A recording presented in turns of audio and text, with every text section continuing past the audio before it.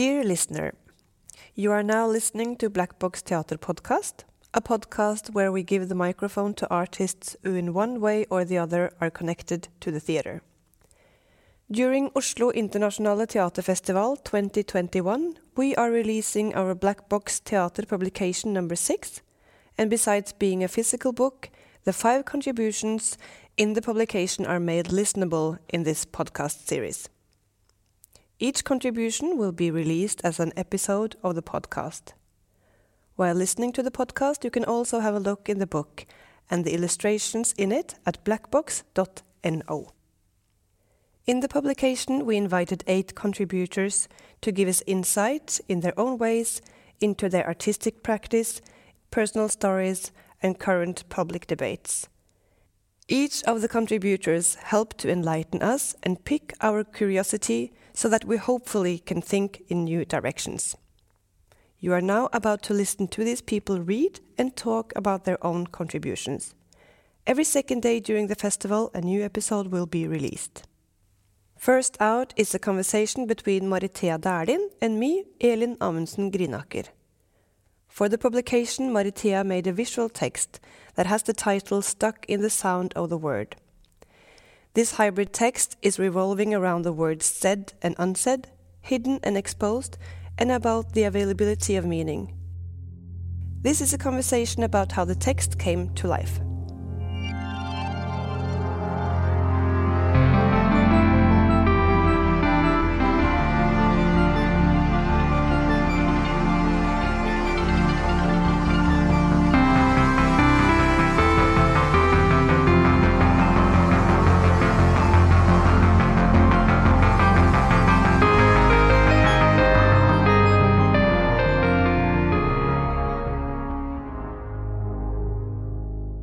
Now we are in Lille Scene at Black Box Theater.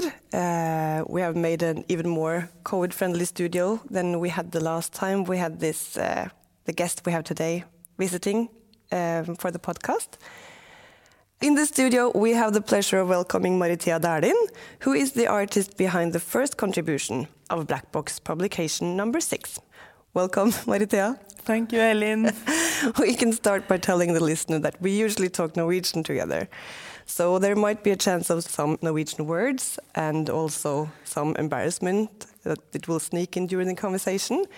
But I guess that will work in the setting because we're talking about this visual text that you made that is called Stuck in the Sound of the Word. And the text is a mix of English, Norwegian and Spanish. And the reason why we speak English now is that the podcast is released during the Oslo Internationale Teaterfestival, where we hope there will be international listeners. We even rehearsed on our way out here today in English. So in this series of readings of the text in Black Box Theater Publication 6, we talked about if it would make sense to read your contribution, Maritea, and concluded quite fast that we should rather have a talk about how this hybrid text or visual text came to life. And the reason for this is that this contribution contains both, or your contribution contains both of words that are readable and black fields covering some words. And these black fields sometimes create patterns. Can you, Maritea, describe for the listener how stuck in the word this visual text looks? And also, sorry, for the listener who wants to have a look, you can go to www.blackbox.no and look at the publication number 6 at Maritea's contribution. So can you tell a bit about how it looks? Yes, I will try and describe it as it has various forms. There are parts where words or sentences have been covered in black or in red, and there are other parts where there are 2 texts on top of each other and with some geometric forms, or where one letter becomes a bigger pattern. And also there are some parts that are more like normal text or poems. I think that's it, no? So some parts are more like about the specific subjects, and other are more, it's harder maybe to grasp exactly what it's talking about. Yeah, and some parts are almost all the text covered and just a couple of words visible, repeating themselves or repeated. So you say there's several topics in the text. Can you tell us something about what topics you're treating? Yeah, I wanted to kind of create a landscape of various subjects. So it was a very long process. I think we will get into that a bit later, of trying to find what to talk about and in which way, as there were some subjects that I was feeling were very urgent and personal at the moment. So it kind of landed on being this, as I said, this landscape where various subjects could kind of have space at the same time. So both this that felt extremely important at that moment in my life or in the life of others that were surrounding me, and other less personal subjects. And it could also be very random ones, as a song played at a cafe, or it can also be the never-ending presence of death. As I think when you've experienced it, is there, and it will always be there, no? So I was trying to let these subjects be present, and at a way that I could both let them out, but then also censor them, or kind of have the filtering of what would come out at the end, kind of in a more public way. So yeah, so it was trying to be both a very direct text and a very abstract one, and a very kind of intimate and close one, and with a lot of distance. So I could say a little bit about some of the subjects, maybe, yeah. Well, on the very personal level, I was at the moment going through a very, following a situation, a very difficult one that I was putting a lot of energy in. And so that was really kind of burning inside me at the moment. So I both wanted to invest in this subject for someone I really cared about, a child, and also for a greater change, kind of for society or for this city or country, world we're living in, no? Beyond a personal level. But as I said, this involved children, so, and it was not just my own story. So I struggled a lot with how can I write about this? How can I talk about this without going over someone else's limits? And how can I know if this is just something I'm going through at this moment outside of my kind of art practice, or if it should be part of it, kind of this kind of limits. So it was a very hard process and very emotional to find a way of writing about it without going over someone else's limits, at the same time as kind of acknowledging that I just had to write something.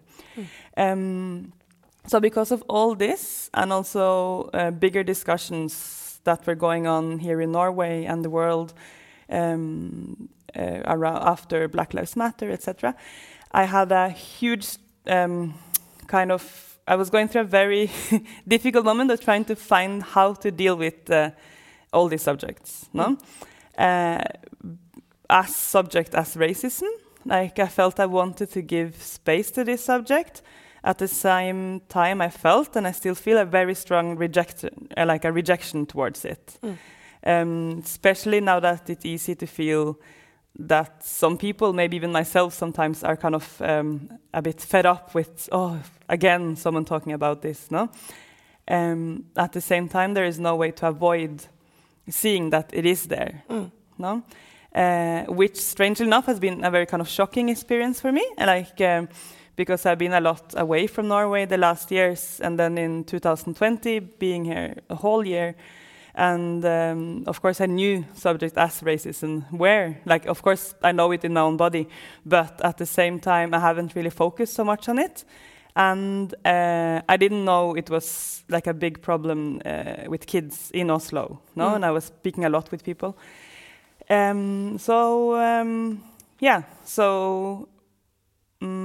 the same time, it was a very inspiring year with many people wanting a change, and all the discussions going on. So it's been very frustrating, motivating, demotivating, So, and then there are other subjects that are less personal or less loaded, as things that distract us in daily life, as a little poem with the word, or that are present in our life, like the word melaninrik, is a word that is new to me and that I've learned now here the last years here in Norway. And I'm still in the process of finding my relationship to that word, and I even often mistake it for other words. No? Or it can be a stream of consciousness, or as I said earlier, just the music that is in the background when you sit in a cafe. And maybe it's in English and you don't really get the words, but still you sing it. And death, the always present subject of death. Because I think when you have experienced death of the person you were the closest to, it will always be present, like 24 hours, at least from my experience. So it's also a subject that you could choose not to talk about. We can decide not to talk about it now, but it's present. It's always there, no? Yeah.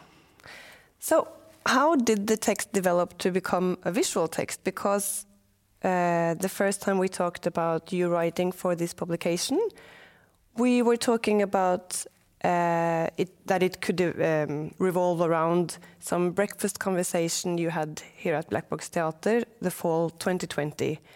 That were open conversations about topics that you found interesting to talk about. You invited the guests and had conversations with them, right? Do you want to yes, elaborate?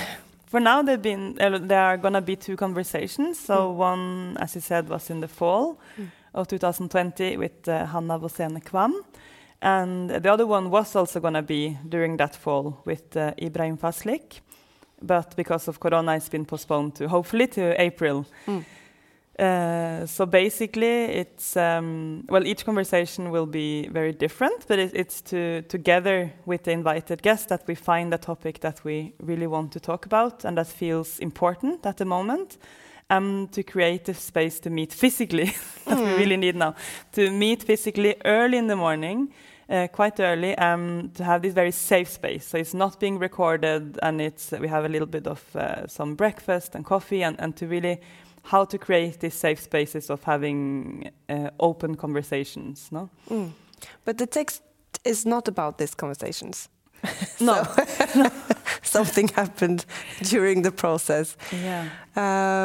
You also told me that you would like to do this conversation, this text with someone else, so you didn't have to write it yourself. Yeah, there's a reluctance there. I think it's like the written word. Like I work a lot with text, but it's usually spoken text. So either having and I love having conversations. Like I'm not used to having them recorded, but like to speak and together be creating. I think in the oral word, we can also change our ideas. We can say the opposite. We can change our mind. It's much more fluid and alive, I feel sometimes, than the written text. I find it very scary, but also very interesting, and it's something I want to explore more. But then you write it, and then it's there. And in a book, then it exists there, and then it's kind of solid, no? So it was a kind of a scary process. So yeah, I did try in the beginning to find ways to make you let me like ask someone else to write it. So, I mean, I would love to write a collective text one day, but I think if the reason is because of my own fear, then maybe it was good that I took the challenge and wrote it myself. Because the first draft you sent, that was it was several pages, and I read it as a stream of consciousness. And when we were preparing for this conversation we're having now, I found a response I sent to you. And I said, I think it would be nice to compose the text from many different entry points. Talking about the weather, shout, take detours, say things directly, poetry and prose in a weave, from intuition, maybe more from rhythmical necessity than logically explaining. And every time you sent a new draft, it was something totally new and unexpected.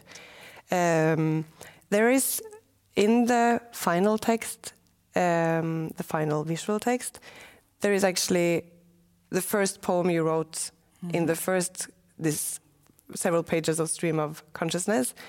It's actually in the final version now. And one text was also centering around discomfort.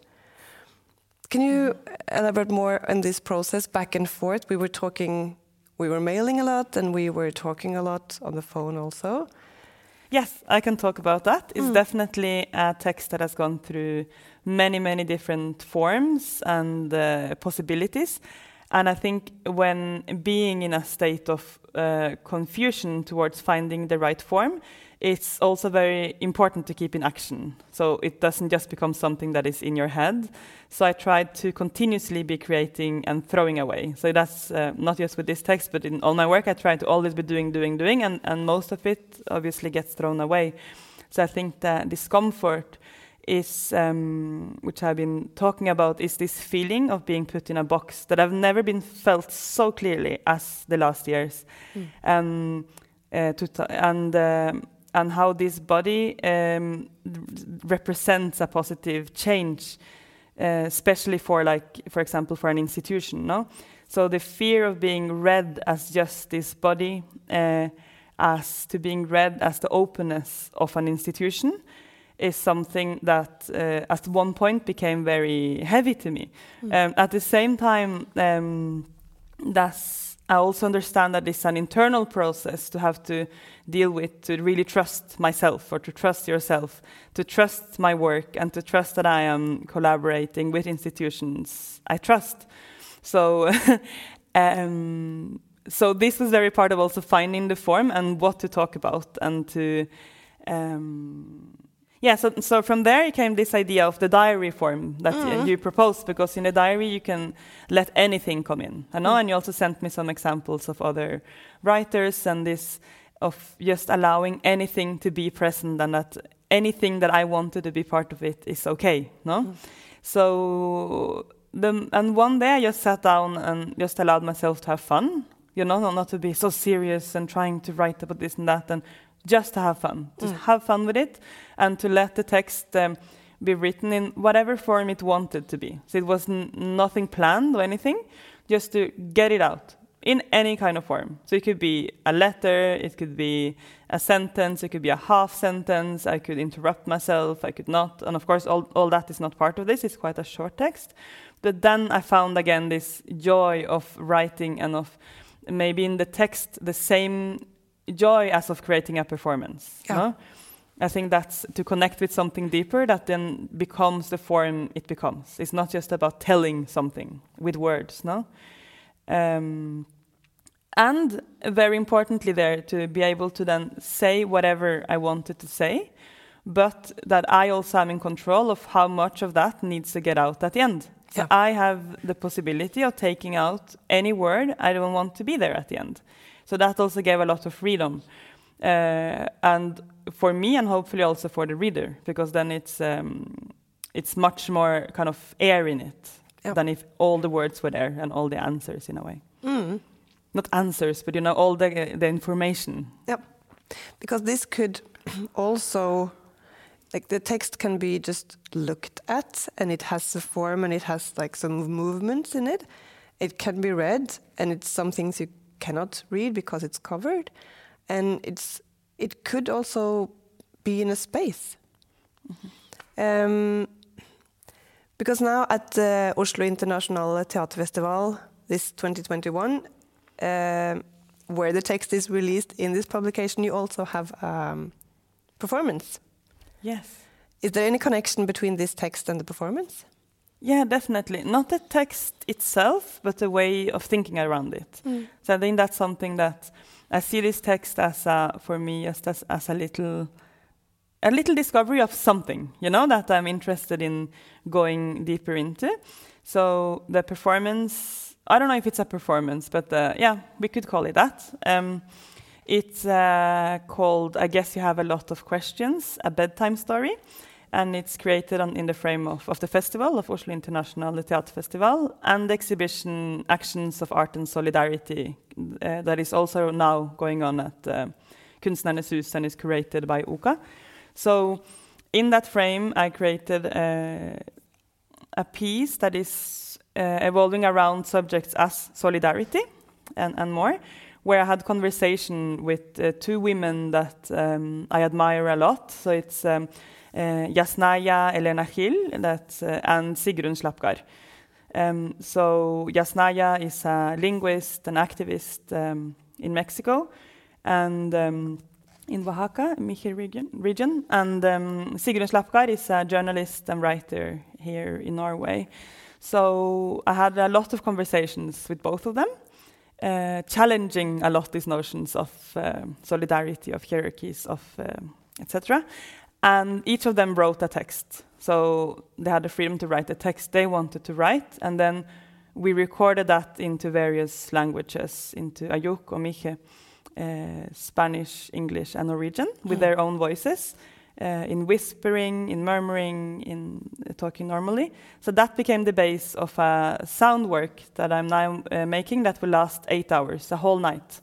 So, and this will be shared in an hotel room, one person at a time, where you can, where really the important part of this, or the various bit, is to create a setting for the listening, but that listening is not easy, and you don't need to understand everything. So it's so easy to want someone to kind of just give you the answers, to make someone just come and tell you, like, for example, like with Yasnaya, to get someone that identifies as indigenous to tell you what it is to be indigenous, or to get someone that is black, oh, just tell us how it is. And that's happening a lot now with institutions here in Norway, no?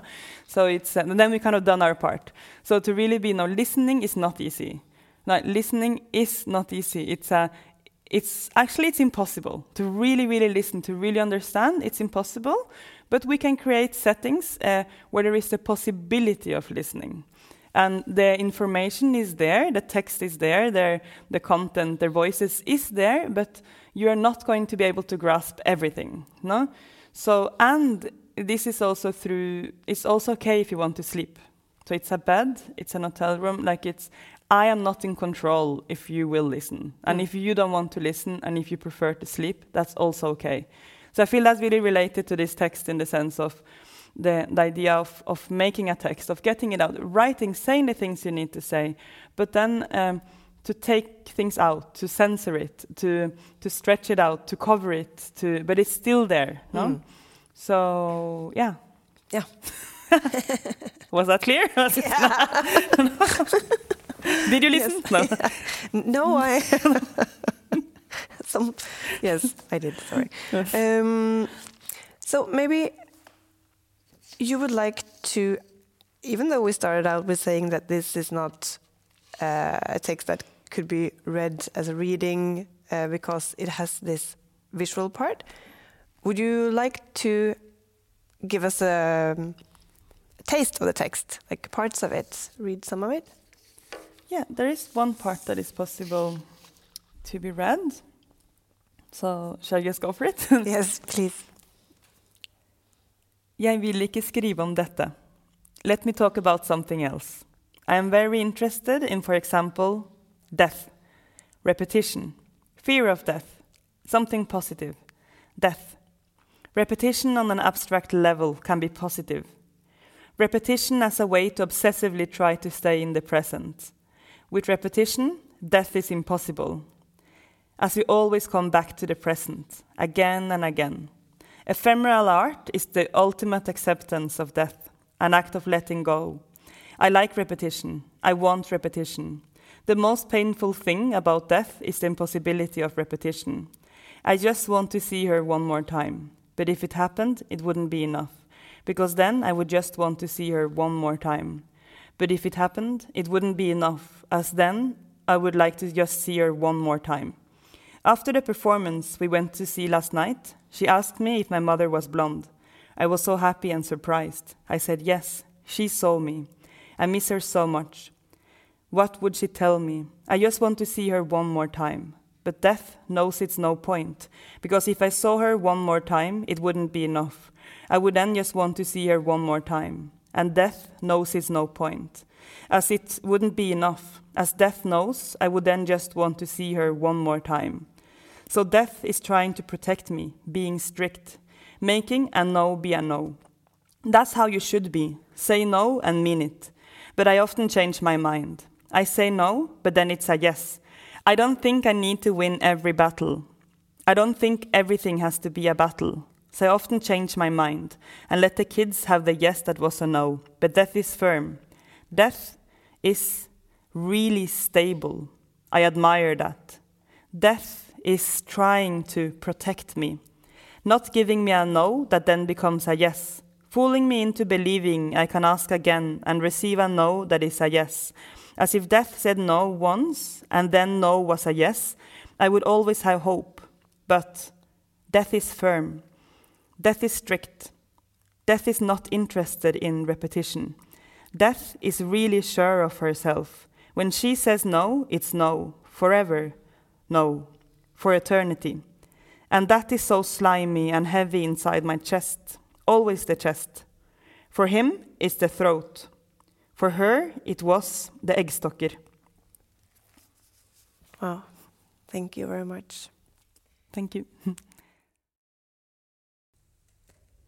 You heard a conversation between Maritea Dæhlin and me, Elin Amundsen Grinaker.